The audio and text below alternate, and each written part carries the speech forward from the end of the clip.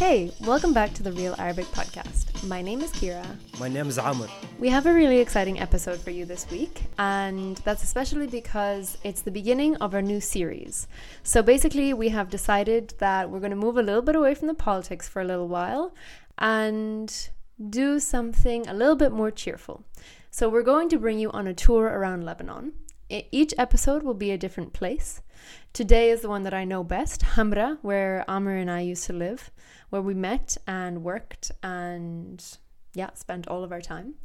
Each week, we will have a new place that we give you a tour of, and we talk about things like the food, the politics, the culture, the tensions, the restaurants, the cultural areas, things to see, things to do. And we thought that it would be nice in this time when nobody's able to travel to do a little bit of virtual traveling and to learn Arabic at the same time. So welcome to the beginning of our Places podcasts. A quick reminder before we start. Don't forget that Amr has a current offer for Arabic classes at the moment with 4 classes for $50 in 1 month.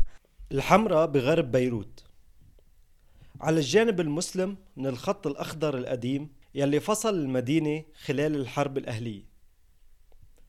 اتهاجمت مرة من قبل الطيارات الإسرائيلية، بس الحمراء هلأ وحدة من المراكز التجارية والاجتماعية ببيروت. الحمراء كمان كانت بيتنا ببيروت. إذا بتمشي بشارع الحمراء أول شي رح تلاحظه هو العجقة. الحمراء مشهورة بعجقتها. سبب العجقة الرئيسي هو الشوارع الصغيرة ونظام سير الاتجاه الواحد.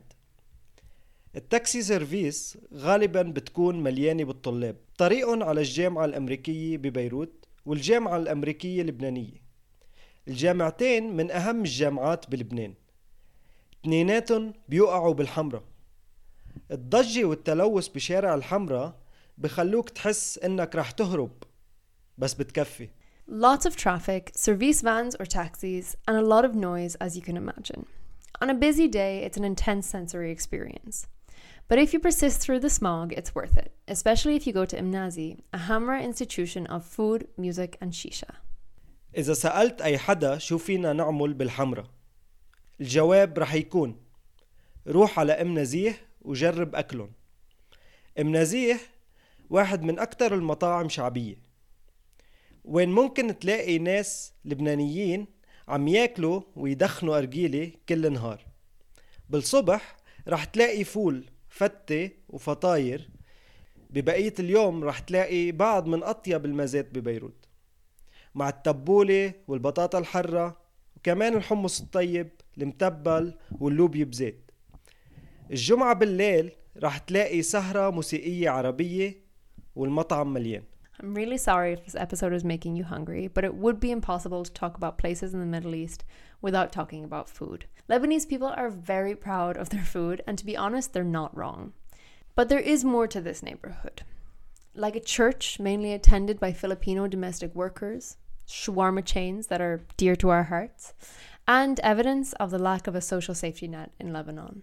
إذا فليت من أم نزيه احذر، الكثير من الناس ما بيفلوا من أم نزيه لأنهم محاصرين بحلقة مفرغة من الحمص والأرجيلة والقهوة. بس فيك تتجول أكتر بالحمراء، رح تلاقي كتير اشياء. على يسار شارع الحمراء في كنيسة، نهار الأحد بتكون مليانة بعاملات المنازل الفلبينيات. على جنب الكنيسة نهار الأحد رح تلاقي كمان سوق للفلبينيين ببيعوا فيه تياب ومجوهرات وأكل. روح أبعد شوي ورح تلاقي مطعم بربر، واحد من مطاعم الشاورما المفضلة بلبنان، وين فيك تطلب شاورما دجاج مع بطاطا مقلية والكتير من التوم. منوعدك انك رح تاكل الساندويش بدقيقتين مش اكتر. مرة لقينا بسينة صغيرة هنيك، احتفظنا فيها لعدة شهور، بينما لقينا لها بيت دائم وسميناها بربر. بالجانب المظلم رح تلاقي كمان اللاجئين السوريين والفقراء اللبنانيين عايشين على جنب الشارع، وولادهم عم بيركضوا ورا السياح بأمل انهم يأمنوا عشاهن لهديك الليلة. على الجنب رح تلاقي زلمة كبير عم ببيع بوشار وكستنة، مش قادر يجر عربيته القديمة لكن في ريحة جميلة معبية الشارع كله. Diversity, kittens, mixing cultures, poverty, and noise. If you're trying to sum up a picture of Hamra, that's not a bad summary. But any portrait of Hamra would be woefully lacking without talking about AUB, a cat-filled university campus with beautiful Mediterranean views. روح صوب البحر على اليمين رح تلاقي شارع بليس، موطن الجامعة الأمريكية ببيروت، أجمل وأعرق جامعة بلبنان. سلم جواز سفرك للحارس وفيك تمشي حول الحدائق بالجامعة الأمريكية. الجامعة الأمريكية عندها حرم جامعي كبير كتير مع تشكيلة من الأشجار يلي عادة بتكون مليانة بالأزهار والريحة الطيبة والألوان. إذا كنت عم تتجول رح تشوف المباني القديمة والحديثة مثل معهد عصام فارس، مبنى مشهور بهندسته المعمارية المثيرة للجدل بجانب الطراز الكلاسيكي للجامعة الأمريكية ببيروت. الحمرة على تل فوق ساحل البحر الأبيض المتوسط، فبتقدر تقعد على واحد من المقاعد العديدة حول الحرم الجامعي وتلقي نظرة على البحر الأبيض المتوسط. ما بنصحك إذا ما بتحب البسينات، لأنه حدائق الجامعة الأمريكية موطن لميات البسينات. ما بعرف إذا عن جد العدد بالميات، بس بيبدو أنه بالميات كتار، لأنه طلاب الجامعة بيغزوا البسينات وبينتبهوا عليهم، وأغلب البسينات كتير ودودين بس مش كلهم، فدير بالك من أي عضة. الأصوات يلي رح تسمعها بالجامعة تتضمن صوت الريح بالشجر، صوت الموج بالبحر الأبيض المتوسط، وصوت الطلاب اللبنانيين عم بيخلطوا الإنجليزي والعربي والفرنسي بجملة وحدة. فبيقولوا يعني ما بعرف كيف أعمل assignment to say. A blissful experience during the chaos of Lebanon's rush hour. And if you had gone to Lebanon last year, you would have been able to follow it up with another. A trip to Dar, where Amr worked until recently, and where I spent around 50% of my time in Beirut minimum.